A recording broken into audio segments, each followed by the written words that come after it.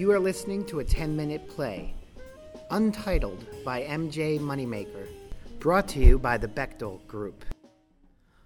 On a screen is the live footage that Meriday is recording. Journalist Harper Benson holding a small gift bag in one hand and her cell phone to her ear in another. She committed to a full sit-down interview. 10 minutes. What do I tell my producers? Right, no, she's God. She gets called in at the drop of a hat. No, it took years to get this interview. I'll take 10 minutes. Cinematographer, or better known as Harper's bitch, Meriday, enters and drops her huge bag of equipment on the floor. A hollow thunk echoes. Where do I sit up? Did you bring the body cam? Yes. Great. We're going to have to use that. God's agent just called to tell me she can only give us 10 minutes of her time. Meriday unzips her bag, pulls out equipment. It looks almost like it's too heavy for her. Harper pulls out her moleskin notebook and flips pages. This screws with my whole interview plan, to reel her in and get her comfortable, and then bam, hit her hard with questions. Then once I got her frustrated to the point where she'd just answer to get it over with, I'd try to weasel predictions for 2016 out of her. Yeah, sounds like a good plan. I don't have the time to execute it with only 10 minutes. Harper's cell phone buzzes. She ignores it. You're not going to get that. I definitely want to ask her about the Powerball numbers. I've bought like 50 tickets. What do you think? Harper's cell phone buzzes. She ignores it again. Fine, you're right. It's selfish. But God's selfish and egotistical. Oh, that's what I'll ask her about. Meriday, what do you think? Yeah, sounds good. Why aren't you more excited about this? Meriday stops what she's doing. I don't like her. Meriday goes back, setting up her equipment for the shoot. Harper's cell phone buzzes. You don't like God? What don't you like about her? Points to her cell phone. I think you should answer that. Gwen, we're almost set up. What? 5 minutes late. She's taking calls for an earthquake in the Philippines. Sure, we'll see her then. Harper paces. Meriday holds out a handheld microphone. Harper takes it, looking around. She gives commentary into the microphone where Meriday turns on the camera and checks levels. Heaven has the worst views of Earth I've ever seen, but Andromeda looks amazing. And Black Eye, I didn't realize how intimidating it is. At least we've gotten a free trip to heaven out of all of this. At least. Your levels are good. Meriday pulls out a white cardboard sheet and hands it to Harper. Harper takes it and holds it up. It took days for me to find her favorite candy. Those squeeze pop candy tubes, I got her 3 flavors. How's my hair? Does this color work? It's really smoky up here. Everything's set. You look great.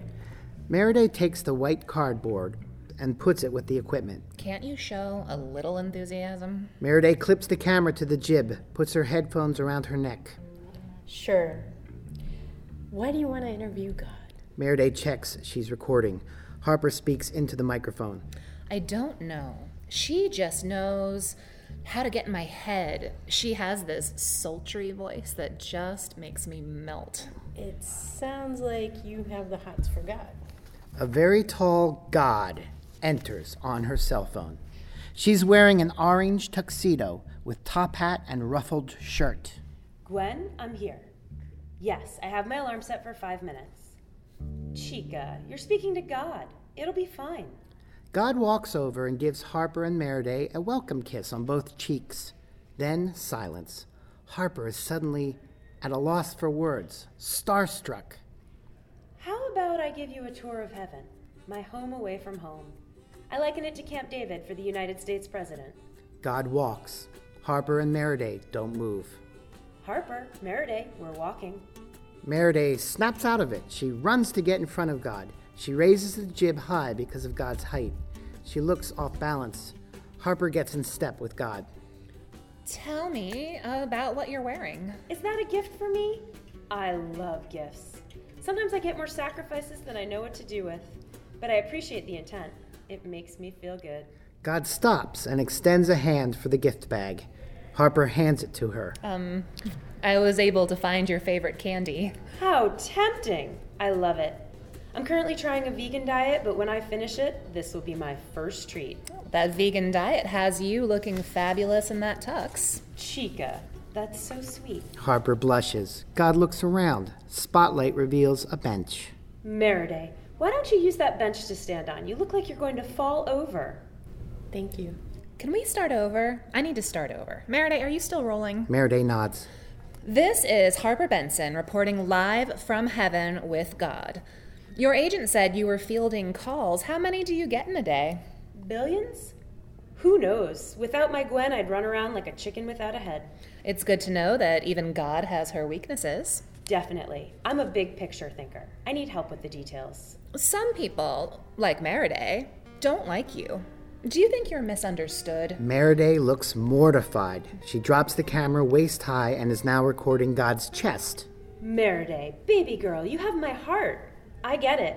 I can't be loved by everyone. But I've heard you say there is only one God. Of course, there is only one of me to worship. Isn't that a little egocentric? What's wrong with confidence? Meriday adjusts the camera, focuses on Harper.